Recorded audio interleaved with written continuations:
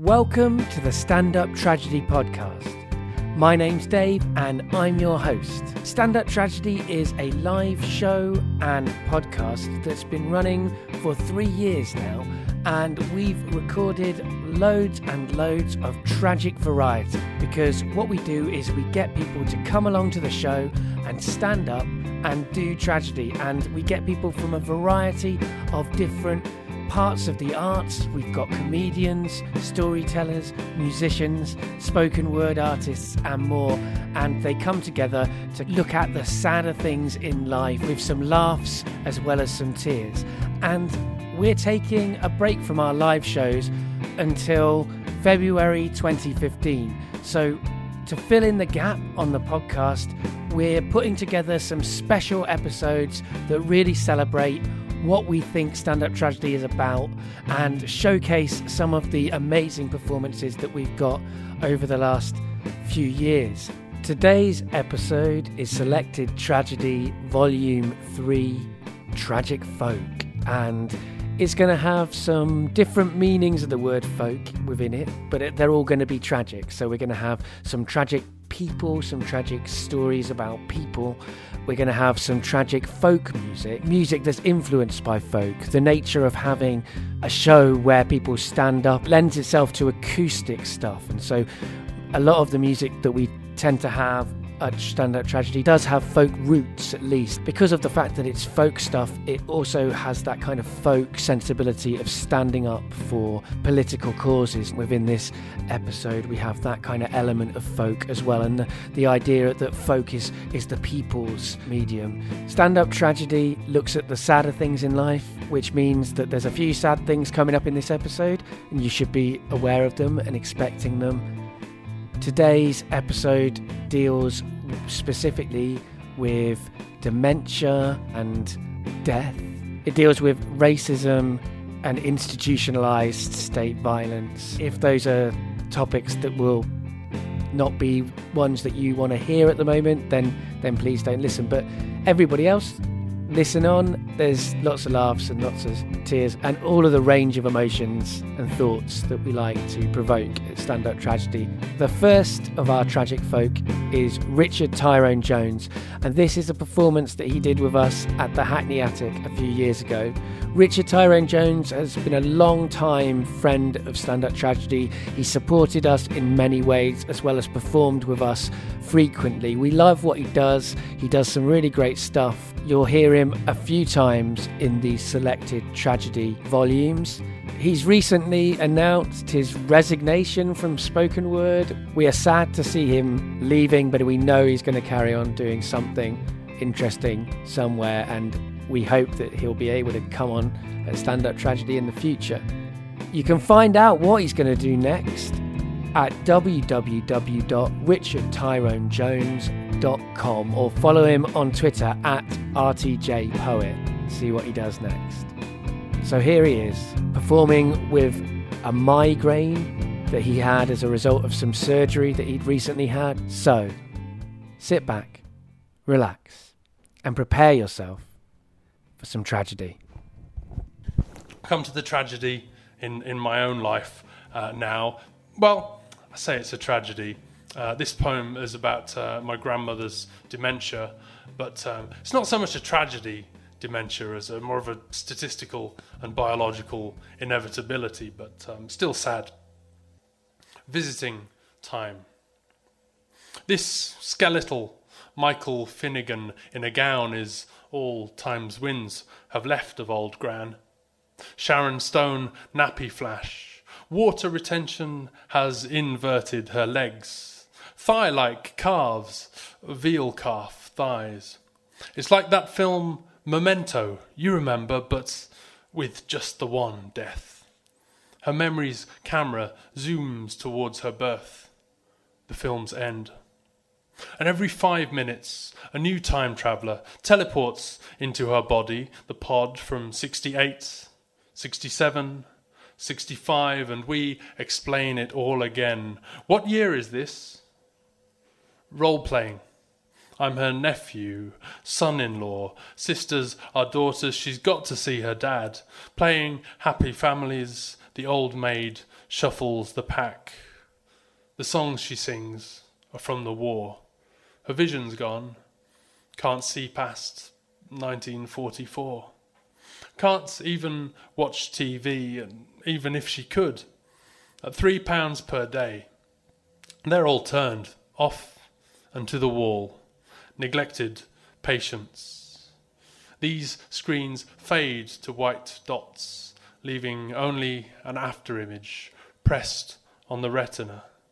A song stuck in the memory of those about to leave repeats. All just repeats. Visiting time is over. Cheers.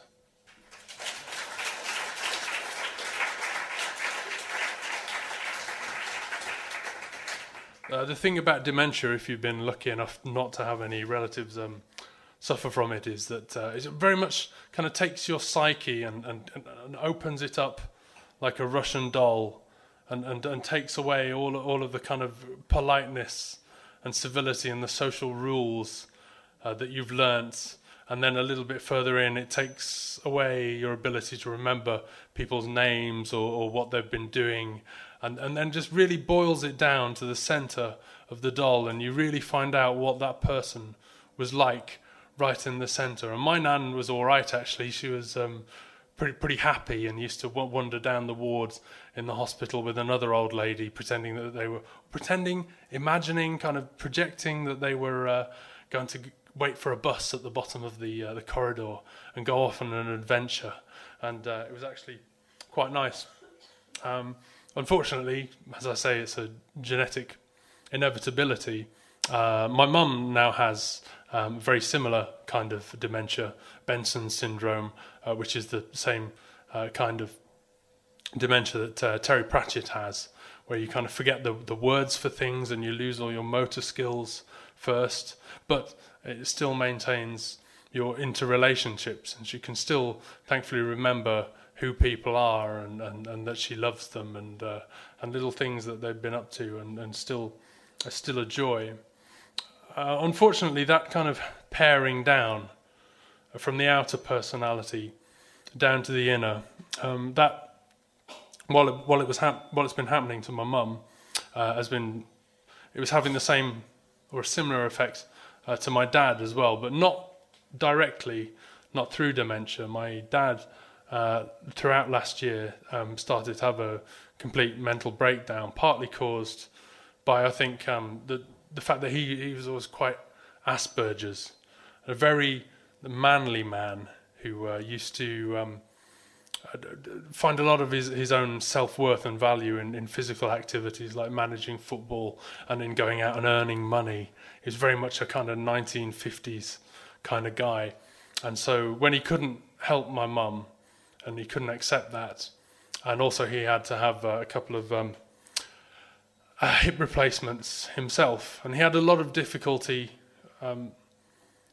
dealing with the change in roles. And basically, it's at times like these. Bryony's been kind of interviewing all of the artists. You know, what do you get out of writing about tragedy? And I think that writing about tragedy does really help you make sense of it all and stop you from going mad, really. Or maybe you know, there's still just as much madness, but you just pour it out down onto the page, I think. My dad never had any of that, and was swiftly reduced to wandering around the house, not wanting to go out in case anybody saw him, and kind of hitting himself and shouting, "We had everything, but now we've lost everything, and we've got nothing now, and I've ruined your mum's life," and taking everything onto his shoulders. And a week before Christmas last year, we thought he'd been getting better, but he was just kind of hiding how bad he was, and he hung himself from the banister, and my sister found him just kind of dangling there like a fucked up Christmas decoration. And the weirdest thing when you're dealing with all the admin of someone's death, the thing that struck me the most, or my sister, he somehow managed to maintain a sense of humour about it. All the stuff that we've had to do, all the paperwork. She's put in a folder with Dadmin written on it. The thing that struck with me is not the funeral. I didn't cry very much at the funeral. I didn't cry very much when we were scattering the ashes. The thing was getting rid of his clothes and thinking, what should we do with how do we get rid of them? And this is about that, and it's called Strip Away. Not much. 6 bags, 1 cardboard box. Of notes, sun hats from red-skinned Cypriot holidays, football manager coats he'd shrunk out of, his silk effect PJs somehow unsoiled. Old hands will sift them, sighing, singing, Matalan, Matalan, Primark, Matalan. His newest watch went to his oldest friend, who'd given him one last gift for the fire, an away strip. I've kept the belt he didn't snap, a reminder to keep it all together, tight. It's like scattering ashes. We stick them in the boot, look for a nice village with a good view, far enough away no relatives will buy them, make us think, panicked glance, he's somehow back.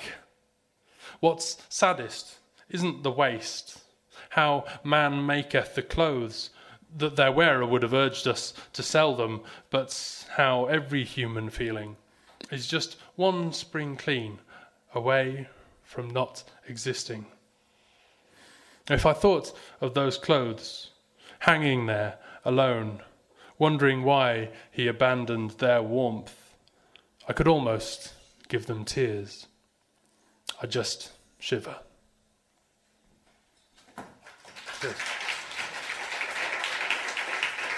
Okay. Well, one more. You don't know quite how to react at the end of one of my poems, do you? Just I don't know, clapping? Or, just a bit of silent weeping, I think. And then I'll come round with a teat pipette, collect those tears, and then fill my pen with them and write even more sad poems. Like the emotional vampire that all of us poets are. But I suppose the point is not all of this tragedy, but how it affects you. And hopefully what you learn from it and the shifts that it makes within, your soul, if that's not too old-fashioned a word. So here's one last poem. I was lying in hospital not knowing whether I would live or die from heart failure. And the only way to find out whether I did die or not, in fact, is to buy this book, which is £6. Or you can get both of my books, Big Heart and Germline, the first one. Often witty, sometimes unsettling, and always smart, according to Tim Key. You get both of those for £10 or £6 each. But anyway, back to the spiritualism. I had this, if you will, a vision. Footprints in the sand. One night, I dreamed I was walking along the beach with the Lord. Many scenes from my life flashed across the sky. In each scene, I noticed footprints in the sand.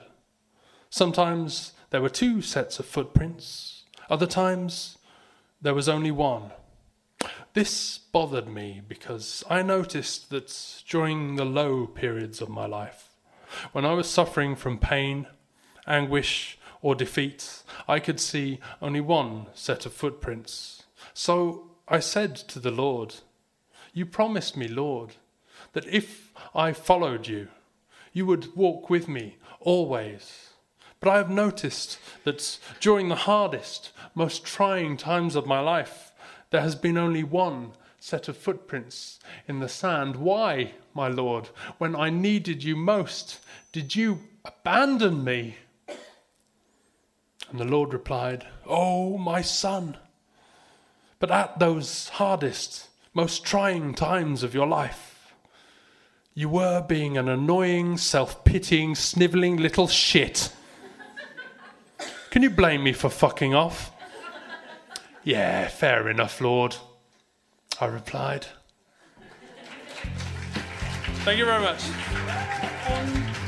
This next song is one that I recorded in January, and it's a title track of a wee EP that I released. It's on iTunes and whatnot. It was about a dream I had about a wee old lady in a house who was too scared to go outside, and she just spoke to people through writing letters. It might not sound that tragic, but I felt so sorry for her that I wrote a song, and it's called Typewriter.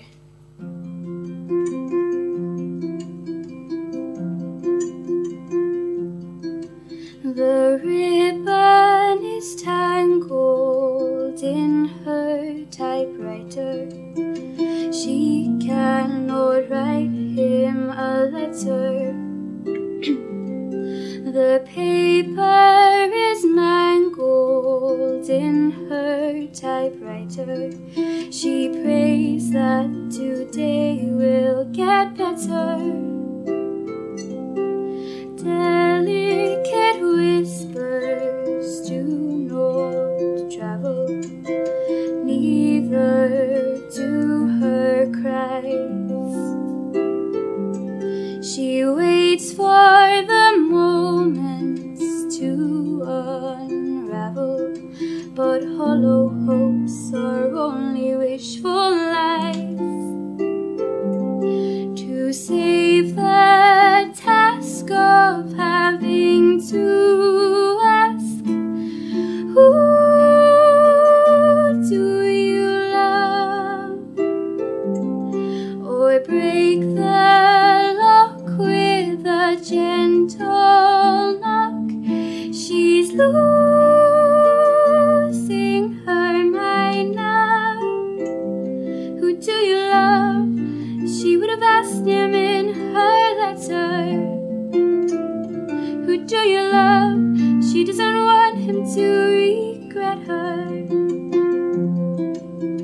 She's all alone in a cold, dusty kitchen with half of her well-carved fairy tale.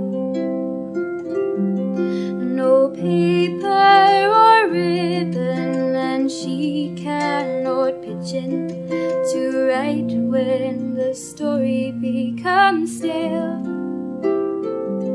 She walks to the fireplace, it's icy and old, the centerpiece in her pile of dust.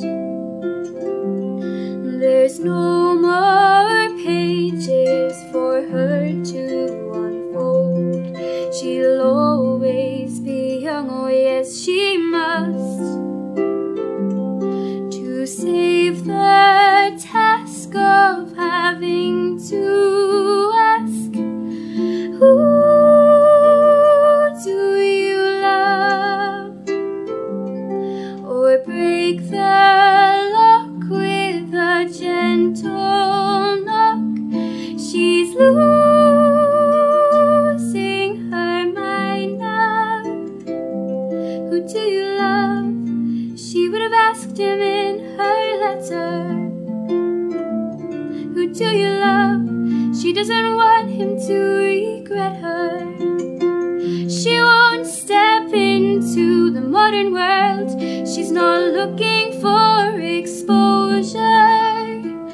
Alone she lies in her naked life with zero chance of closure. If you don't ask, you don't get. To save the task of having to ask, who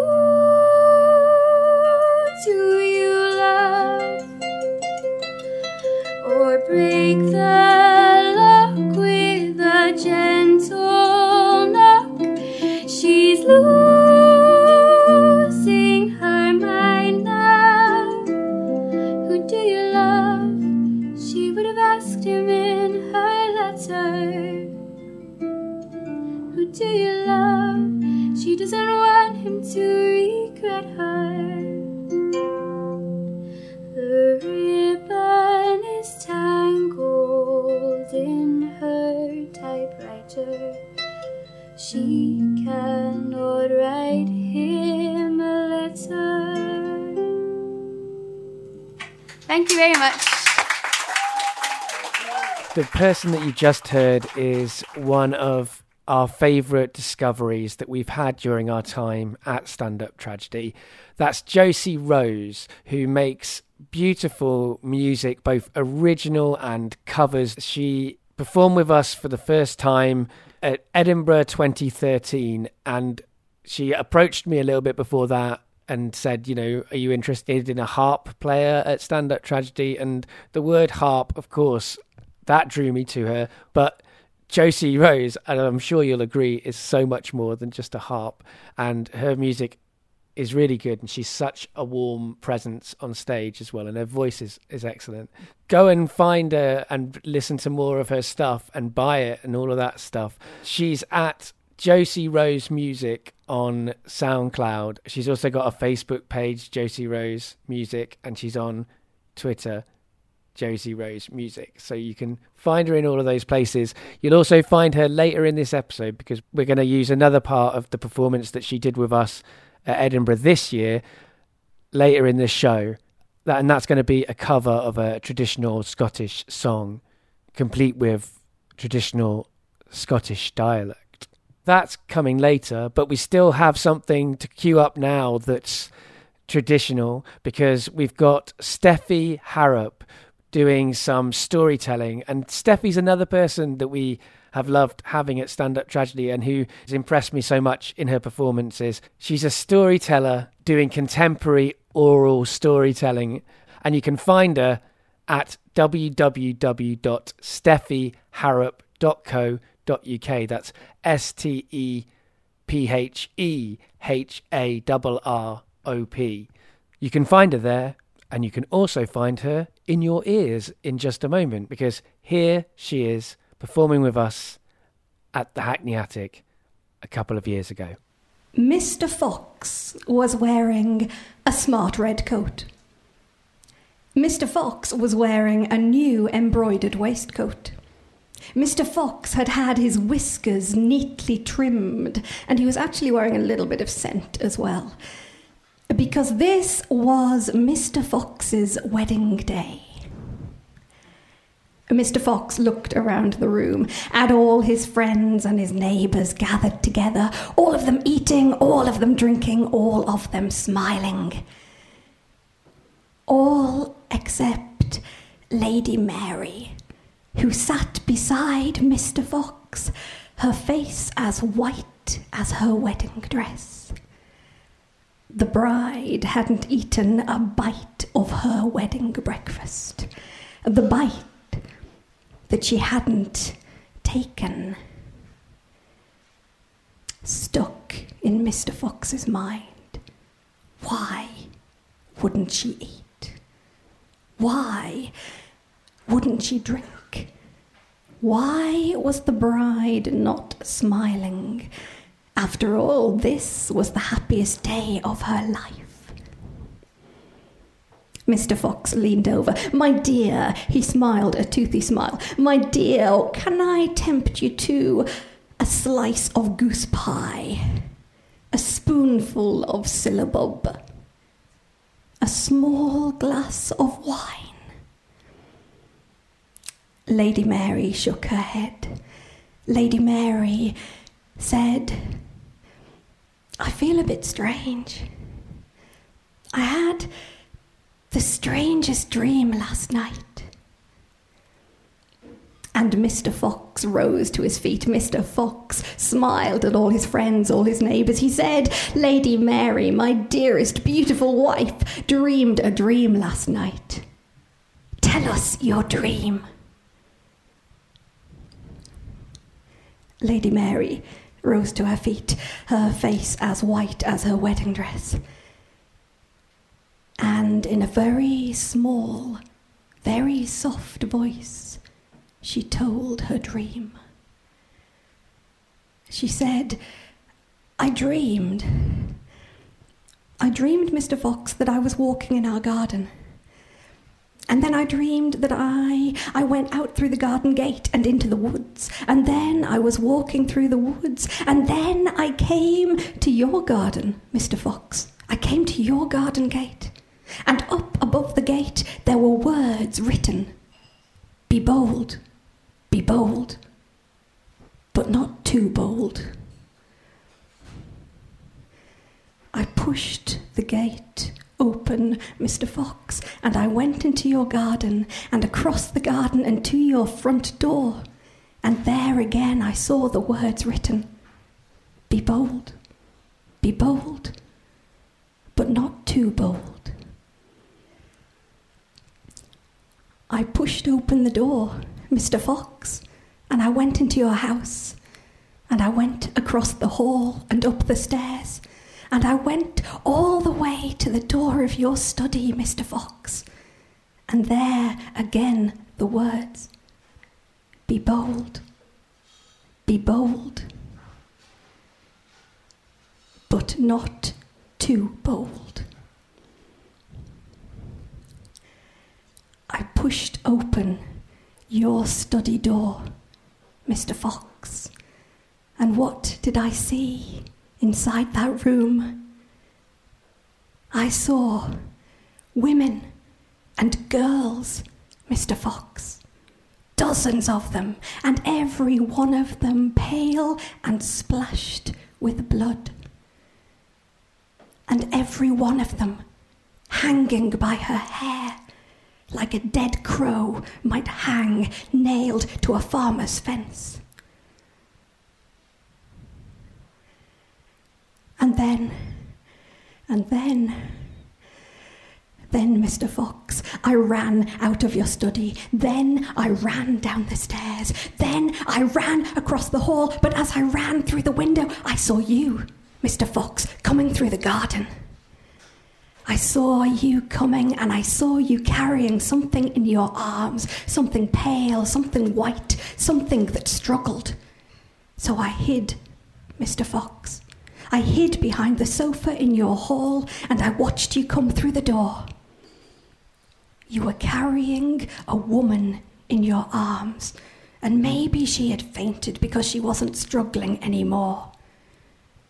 Her white hand hung limp, and as it dragged along the ground, I could see that she wore a sparkling diamond ring. You saw the ring too, Mr. Fox. You saw it, and your eye sparkled brighter than the diamond. You tried to tear it off her finger with your teeth, but you were too rough, Mr. Fox, and away came her whole white hand, splashing the floor with blood, and that white hand spun through the air.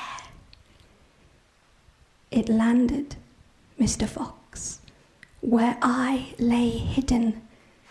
It landed in my lap. And then you went upstairs, and I put that hand in my pocket, and I ran. I ran across your garden. I ran through the woods. I ran across my own familiar lawn and home and into bed. And then, Mr. Fox, that's when I woke up.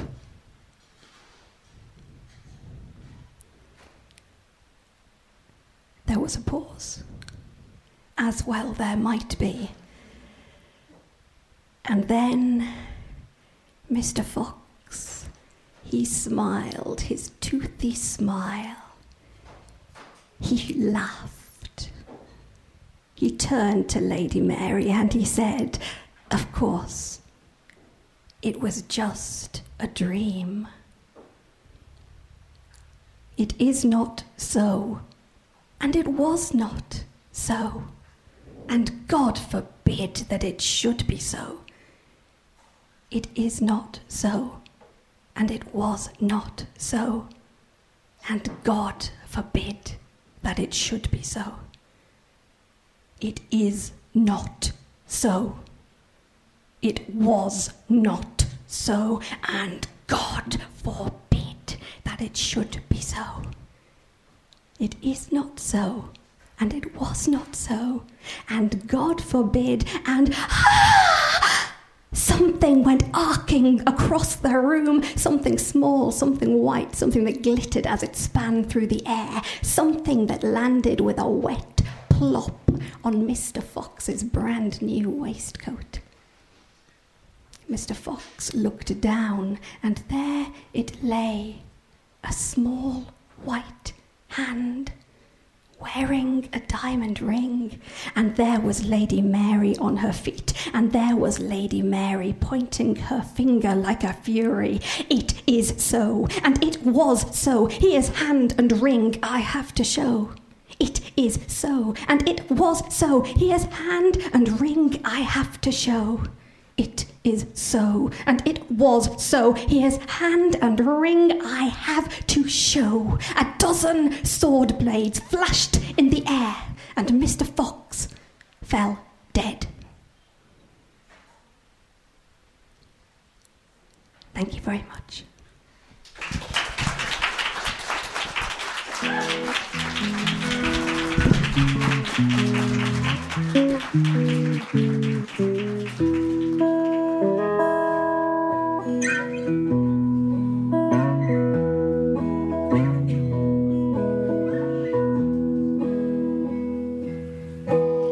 This road leads back to my mother.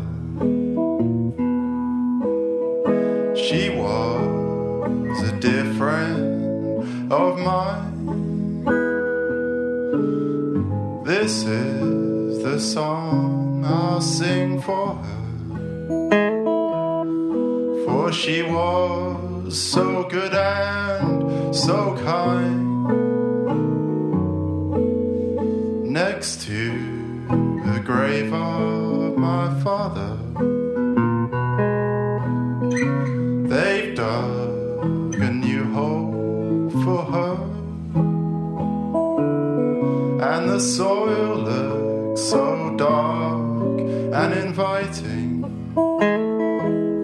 to slumber but never to stir.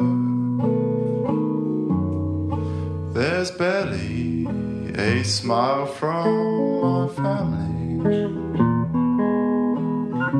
They've heard those stories of me.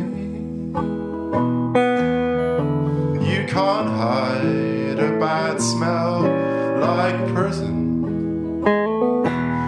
You're released but never really set free. But I think I'll go find my old friend and buy him a bottle of beer. Yes, and I'll listen good to his stories. They might be the last ones that I'll hear, for I think my rambling day's over. I think I'll hang in this town,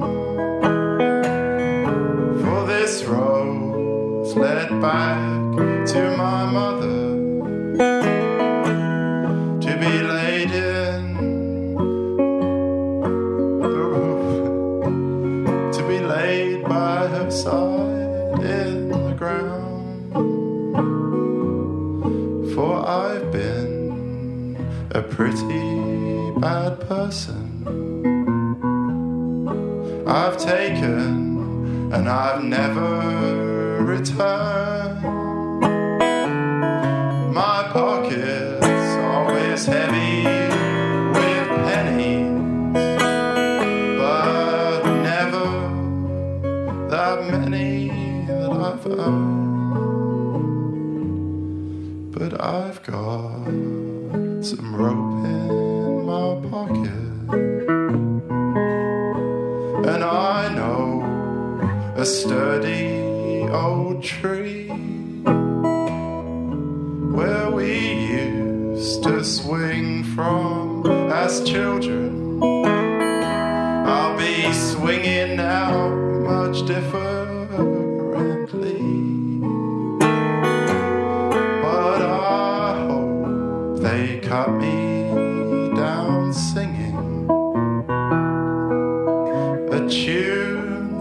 spirit can hum, and that one of my toes is still twitching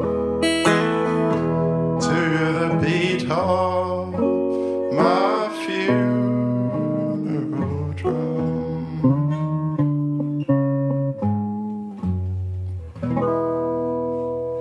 Thank you.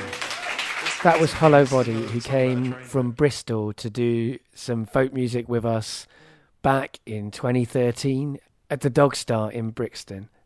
Next up, we have Charlie Harrison, who's a comedian now. At this stage, I think she was just about being a comedian. She just started being a comedian, but before that, she was also very much a true storyteller. So this is a kind of mixture of true storytelling and comedy, I guess. Charlie has been a part of the Stand Up Tragedy team at times over the years. She's hosted Stand Up Tragedy for me when I've not been able to attend them. She told this story a few years ago at a night that we did in the Hackney Attic. It was the same night that Richard Tyrone Jones, who you heard earlier in the episode, it was the same night that he performed. And it was a very dark night, some of the material that we had on the stage. And Charlie gave us this story, which, even though it deals with some sad emotional feelings of her childhood that she had, it also brought light and joy into the room in comparison with the other things that had just been happening. You can find Charlie online at Charlie Lucy Har on Twitter, and she spells Charlie Charley, and at charlielucyharrison.com. So we've had stories about the Holocaust, we've had stories about paedophilia, we've had stories about dementia. My story's about a rat, so we can all relax. Just relax now. I've been thinking about tragedy and how tragedy is basically, it's about contrast tragedy. So in tragedy you get massive highs and you get massive lows.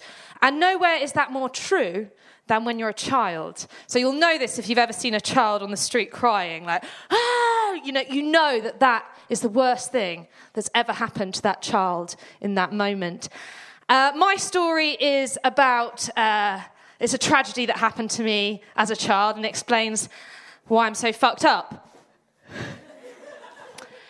Okay, my 11th birthday was the best birthday ever. It's the best birthday ever. My 12th birthday was the worst. Okay, so on my 11th birthday, I'm 11. I sort of lived the kind of suburban middle-class dream. I lived in a place called Ruislip. Woo! Yeah, Ruislip, man. DFS in Ruislip. Land of leather. Yeah. I grew up in a place called Ruislip. It's a great place to live when you're 11. Probably not a great place to live at any other age, but it's a great place to live when you're 11. We had the woods. I sort of lived with my mum and my dad and my brother in this lovely house. We had 2 cars. I was sort of living the dream, and things couldn't get much better until they actually did. On my 11th birthday, my grandmother, who was a very nice lady, she gave me £50 for my birthday, and she said, yeah. She said, do whatever you want with this money. And that's quite a lot of power as an 11-year-old, that you do whatever you want. There was only one thing that I wanted as an 11-year-old girl, and that was a best friend. Thanks, guys, thanks. And when I realised £50 couldn't get me a human, I went for the next best thing, which was a pet rat. Now, has anyone in the audience ever had a pet rat? Woo! You've had a pet rat. What was your rat called? Mouse and mole. 2, mouse and mole. Nice, good. Rat connection. Yeah. My rat was called Wilbur, and Wilbur became my best friend. Me and Wilbur were inseparable from the moment I got him. We were sort of like Bonnie and Clyde. We did everything together. He went around in my sleeve and on my shoulder. If you've ever kind of fallen in love, imagine that kind of process.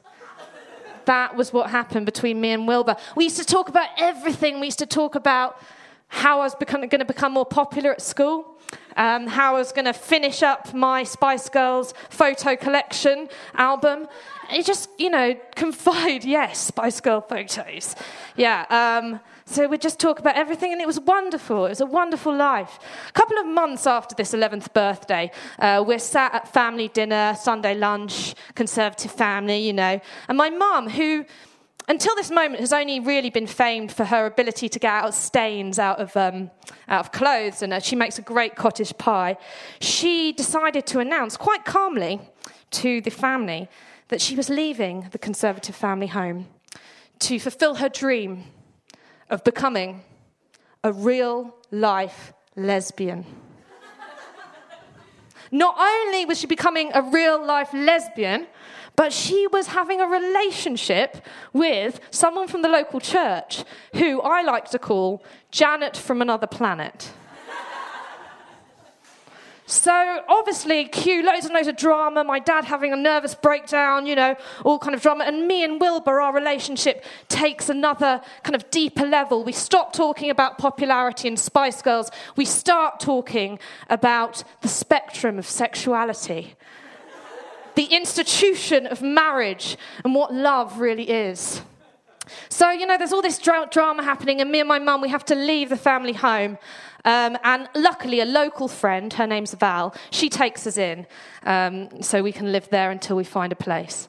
Unfortunately, I was kind of going along with all this. You've got to remember, I was quite sort of eager to please 11-year-olds, so I just thought, we're going to live with Val. But the worst thing about this was Val has a phobia of rats, right? So my best friend, my confidant, had to go elsewhere. Janet from another planet decides that she's going to kind of build a bridge here, and she says, don't worry, I'll have the rat and I'll keep it in my office. You can come over, you can play with it.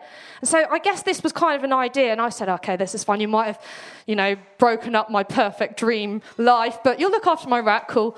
So I guess this was an idea that would build a bridge, or so she thought. So I'm living with Val. I'm sharing a room with like a fat 8-year-old, obnoxious child, and I'm sort of going along with it. I'm just sort of trying to be best friends to my mum and sort things out. And a few months go past, it comes to my 12th birthday. And of course, I love birthdays. My 11th birthday was the best birthday ever, as we know. I'm so excited because Val has turned around. She knows I've had a tough year. And she says, Charlie, I know you've had, it's been difficult, what you've been through, but for your 12th birthday, you can have a party here. And not only can you have a party, but you can bring the rat. For one day only, Wilbur, the rat, can come and join us. So I'm really, really excited about this. I'm just thinking, birthdays are a time where you can kind of escape from the depressing nature of life. So it's just like, oh, brilliant. Really, really excited about this. And I didn't have many friends at the time, but some of my mum's friends said they'd come, which was quite nice. And so, and my mum's found a flat as well. So I wake up on my 12th birthday and I think everything's going to be all right, Everything's going to be all right. My mum's found a flat. We're going to go live there and it's all good. Wilbur's coming over. I've decided to make it a joint birthday party because, of course, I got Wilbur a year previously. So I make the invitations. Charlie and Wilbur's birthday party. Hand them out. Really, really excited. I got a fuse bar. Remember the fuse bar? I got writing icing and I wrote Wilbur on it as a sort of tribute birthday cake. I'm so excited. So I wake up, it's 5 sleeps, it's 4 sleeps, it's 3 sleeps, it's 2 sleeps, it's 1 sleep. And I wake up and I'm 12 and I'm really, really excited. And we get into my mum's Volvo. We drive to Janet from another planet's office. And I get there and I'm being a bit silly because it's my birthday and I'm really excited. So, I'm sort of singing and I thought I'll sing happy birthday to the rat. And we get out into the office, I get in, happy birthday to you. I run over the cages there as normal. Happy birthday to you. See the rat? Wilbur's having a little sleep, like for probably a disco nap for the party. Happy birthday, dear Wilbur. I touch the rat and kind of try and sort of wake him up. And it's quite cold. But, it's quite a cold office, so, I thought that's to be expected. Happy birthday to you.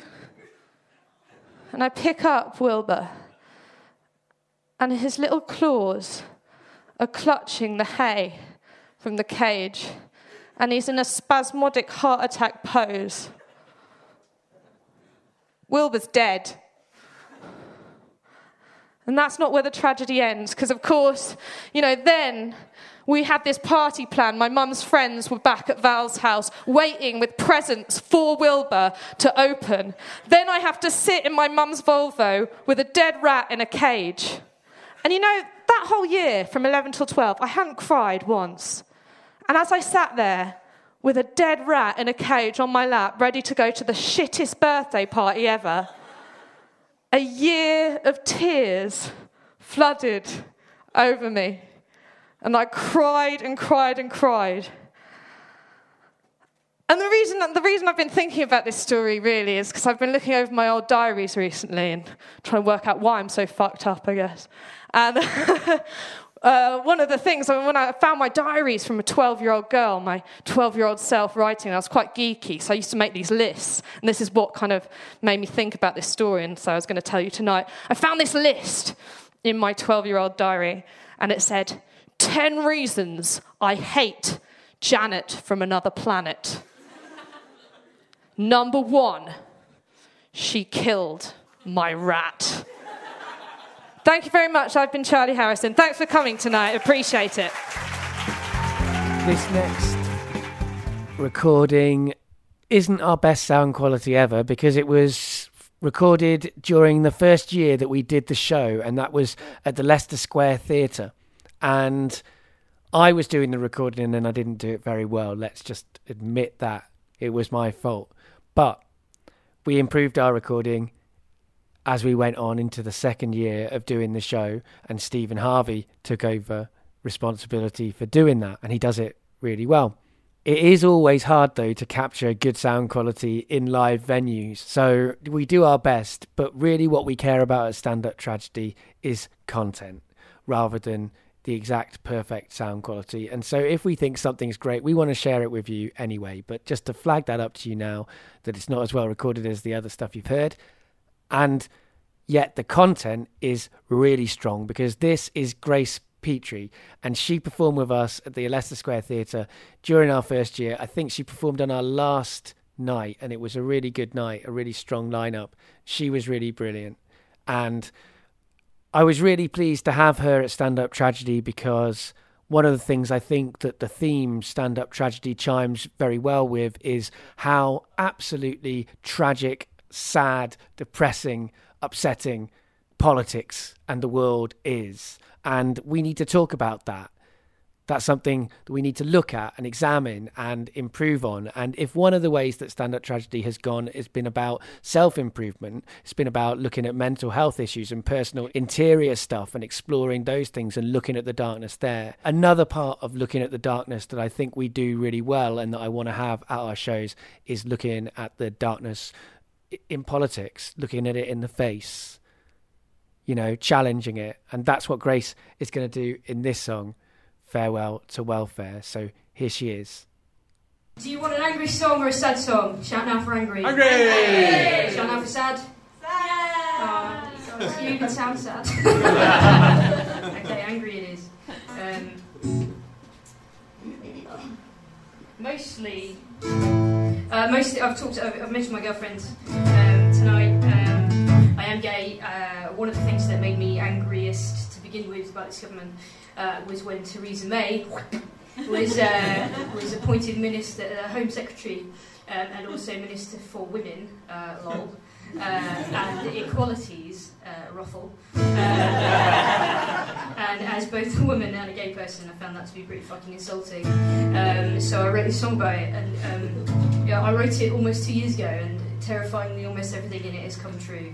This is called Farewell to Welfare. My name is Grace Petrie.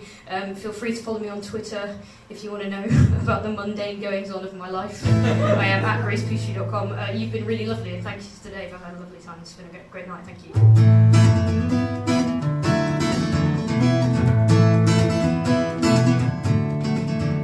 It's never too late to recapture the benefits of Section 28, and it's never too wild to slash benefits for single mums. The only victim is the child, and oh, who's gonna be my mother? who's gonna be my Harvey Milk? And on the steps of Parliament they're demonstrating, but what's the use when they're all cut from the same Eton silk? I'll say farewell, farewell to welfare.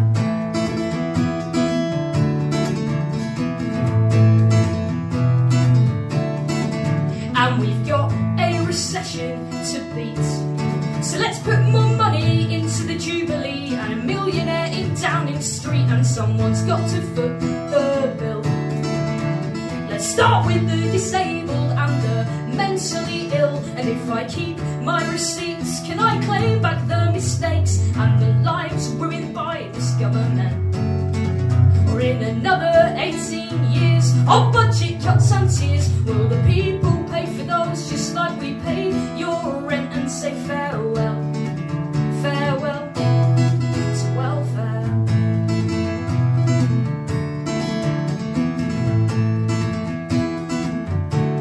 So give me change, give me equality, give me a minister for women that don't fucking represent me. Give me a decent, honest Nick who's on the level. Until the first glimpse of power, make a deal with the devil. And you tell me that this is democracy, and you tell me that it ain't no old boys club. And as the thousands march on Westminster, and look how quickly their demands are snubbed, and you ask me, where is the hero? Well, they didn't let me in, so you'll find me in the pub, raising a toast to the ghost of welfare.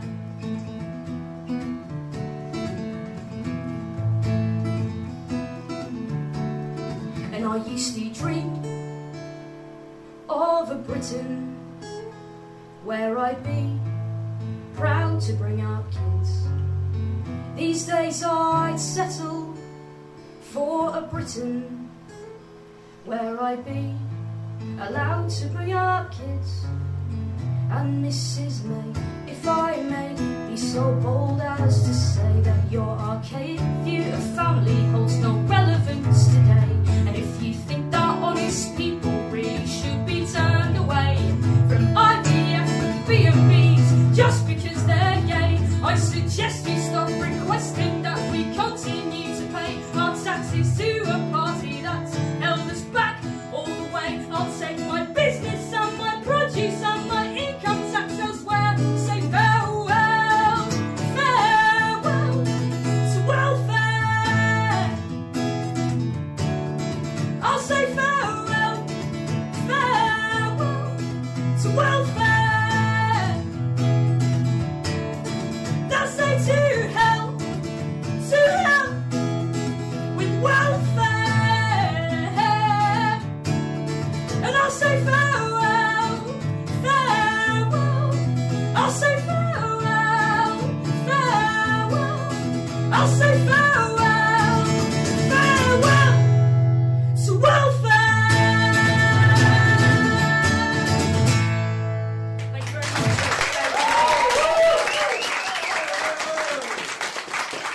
You can find Grace's music and you can buy Grace's music over at gracepetrie.com, which is Grace, Petrie. And how fitting to follow Grace with this next performer, Keith Jarrett. Keith is someone we really love at Stand Up Tragedy. I tried to get him for ages, but he was so busy that he could never perform.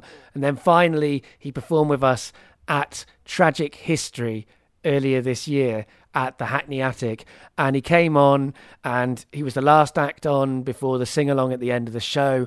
And he blew everybody away in the audience. And he wrote a piece specifically for Tragic History. And it's political, it's personal, it's moving, and it's important. And it's particularly, I think, important to consider the kind of stuff that Keith's talking about in his poetry in this set you're just about to hear at this time, given the current events that are taking place in America. It's not my place to really speak on those events, but I think that the piece that you're going to hear now chimes very much with things we need to be thinking about and interrogating in ourselves. And when I say in ourselves, I mean people like me, white people like me, and maybe some of you.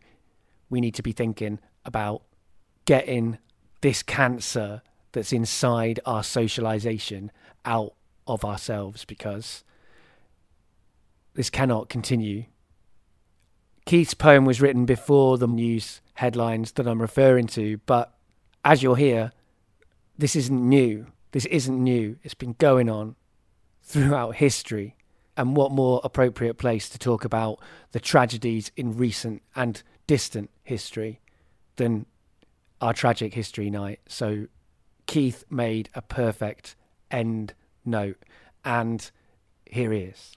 It's at Keith J. London is his Twitter handle, which isn't a spoiler now for when I say, welcome to the stage, Keith Jarrett!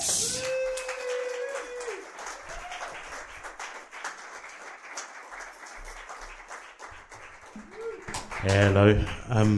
So yeah, I these days I'm mostly writing poetry about myself. It's usually personal stuff, and so when I was invited to do Tragic History, I thought, oh, my concept of history is just slightly under 30 years. But I realised that actually you can get a lot of tragedy, you can get a lot of history into 30 years, because that's enough time for shit to happen and for people to reinterpret it, and for history to be revised, and for there to be disputes, and for it to be repeated.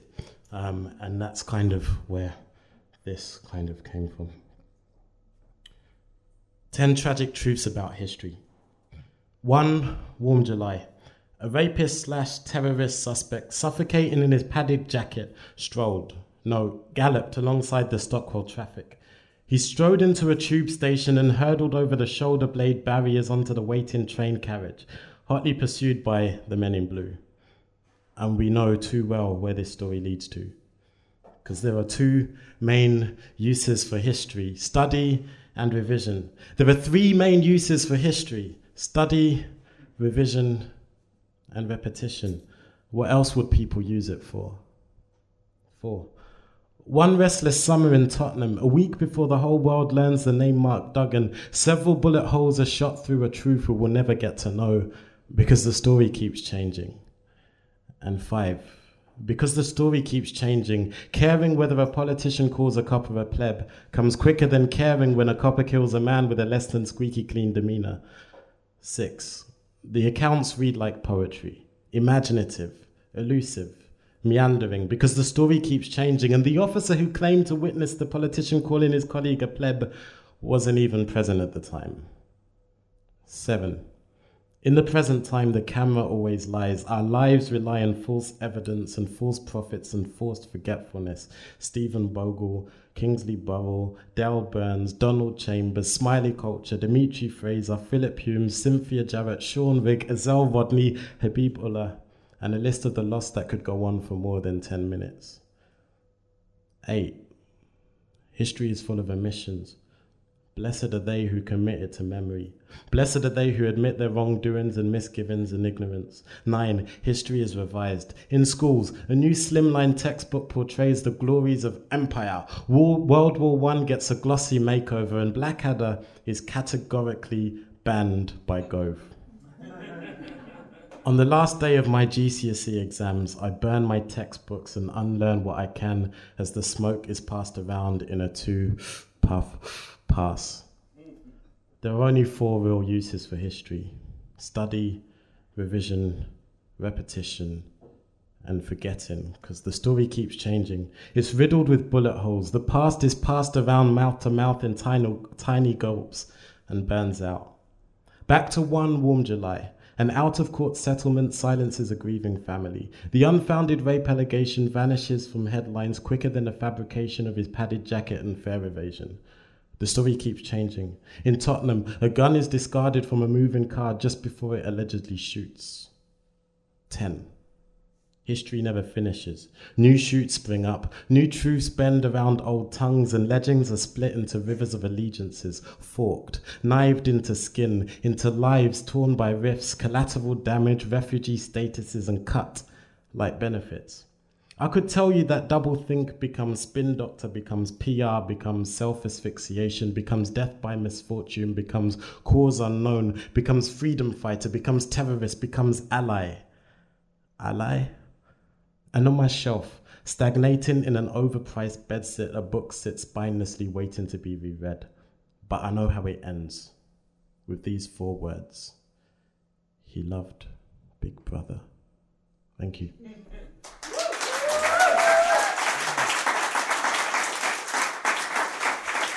Cheers.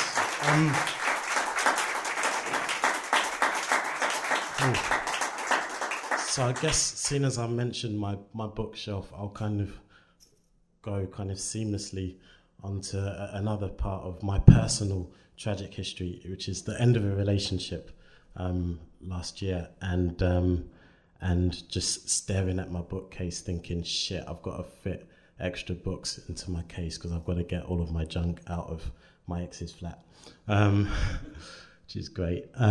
So yeah, his history and great, and that's tragic. So on my case. First, the instrumentals. Hi-hats, dirty bass, and a theme I lean back to on a gloomy Sunday.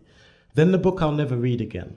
My mind too stacked to reach for the shelf, my spine too slack to give it away. There are endings and there are endings. I have a big heart on one of the 2 Valentine's cards I left unsent. The cellophane wrap reads, blank on the inside. I'll leave them be, like the unspent euros lining the pen pot along with other foreign objects. Hollow pen lids, broken buttons. I'll leave them like my headphones hanging on to the end of a nod, plugged into nothing but this Sunday and the shadows and the phone that rings and rings and knows I won't pick up. Thanks. So, cheers, no need to clap. That would be tragic.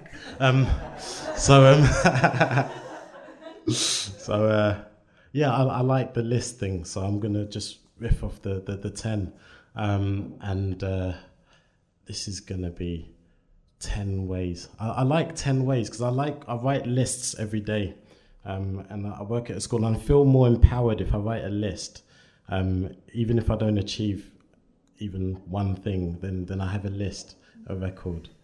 And so that's how I started writing my poetry as well. 10 ways to avoid hearing him say sorry. 1, change the subject. The weather is plentiful. The rain is problematic. The third stare still snitches on you even 10 years later when you try to creep upwards unnoticed.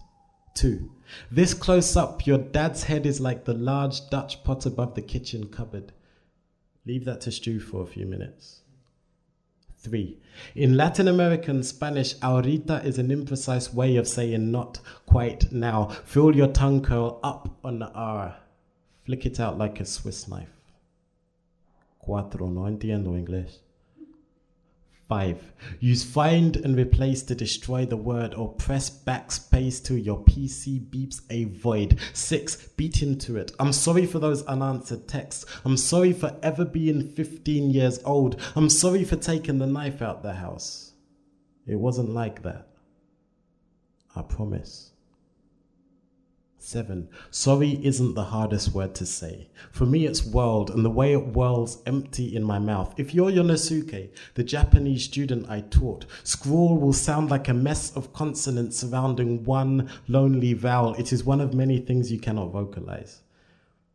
8, the search engine told me that in Japanese, I'm sorry is pronounced suminasen. 9, lo siento. 10, I'm sitting on the third stair of our conversation in a house I lost the keys to many years ago, sifting through letters that still come in my name, and I want to look you in the eyes and tell you it's okay. Thanks. So I want to leave you probably with something going away from the personal and back out into history, which is big, and sometimes I think it's a lot bigger than me. It is a lot bigger than me. I'm small. History's huge because it keeps growing. It gets fat with other people's blood usually, and this kind of came out of that. just a series of questions. Tell me what you believe. What you really, truly believe. What rights you'd fight for. Lay down your life for. What you want to strive for, save for, misbehave for, or just be brave for. Tell me what you stand for, and what you'd sit down at the back of the bus for, prepare to make a fuss for, bleed for, cuss for. Tell me what you believe, what you really truly believe. What do you have a dream for, and what would you lose sleep for, sigh for, weep for, starve for weeks for? What would you take risks for, raise a gloved fist for, sit down and resist for, chains on the wrist for? Please, tell me what you believe. What you really truly believe. What would you stand and block a tank for and receive no thanks for? Just bullets in your chest, no peace, no rest. What could make them want to put you under lifelong house arrest? Please tell me what you live for and what you die for, lie for, kill for. Surrender your will for. What would you give your last resource for? Throw yourself under a horse for? Prepare to be jailed for 27 years and no bail for? Please. Tell me what you believe, what you really truly believe. What would you sacrifice your life for? Get scarred with a knife for? Be put behind bars and risk your children and your wife for? That's your boyfriend, girlfriend, civil partner, your siblings too. What can't you turn a blind eye to because it ain't right to you? Is there something that would make you go to lengths you're not used to? Make a stand even though you know people aren't gonna like you? Please, tell me what you believe, what you want, what makes you breathe. What would you speak up for? Is there anything you give a fuck for? I thought so. I thought so.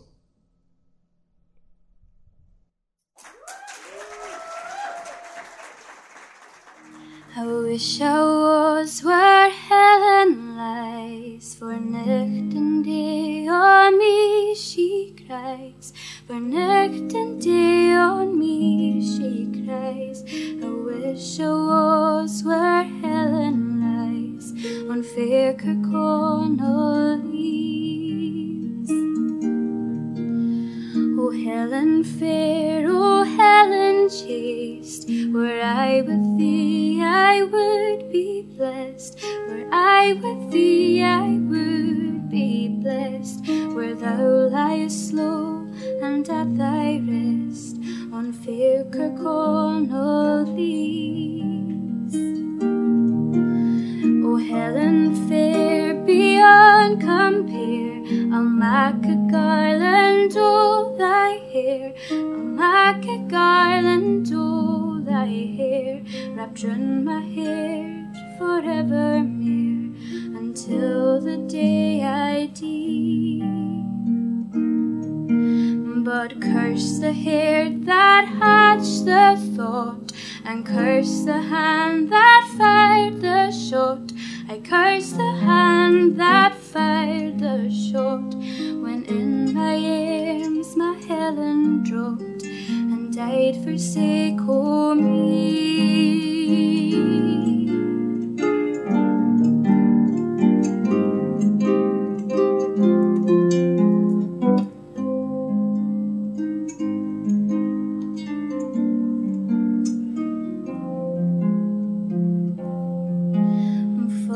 Found my foe behind a wall, my love dropped down my sword to draw.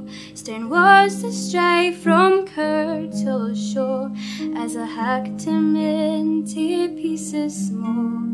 What ta'en my love frae me?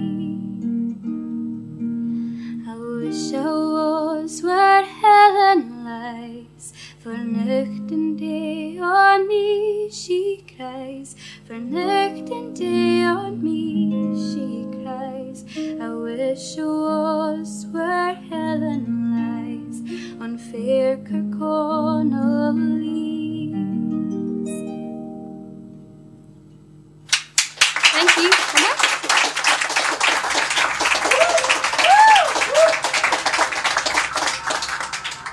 Thanks for whooping. This podcast has been produced by me and put together by me, with sound production from Stephen Harvey, with some interviews and some extra production from Brian E. Hawkins, with music at the beginning from Sam Wilkinson, and playing us out with The Tragedy Is Over, George Brufton and the Reactionaries.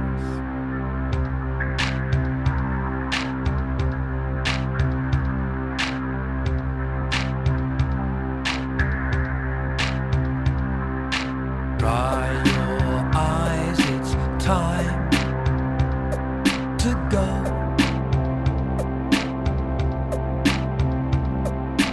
Dry your eyes, it's the end of the show.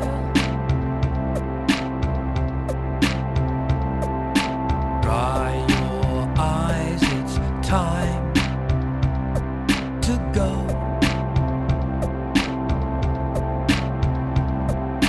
Dry your eyes, it's the end of the show. It's time to go. It's time to go. It's time to go. It's time to go.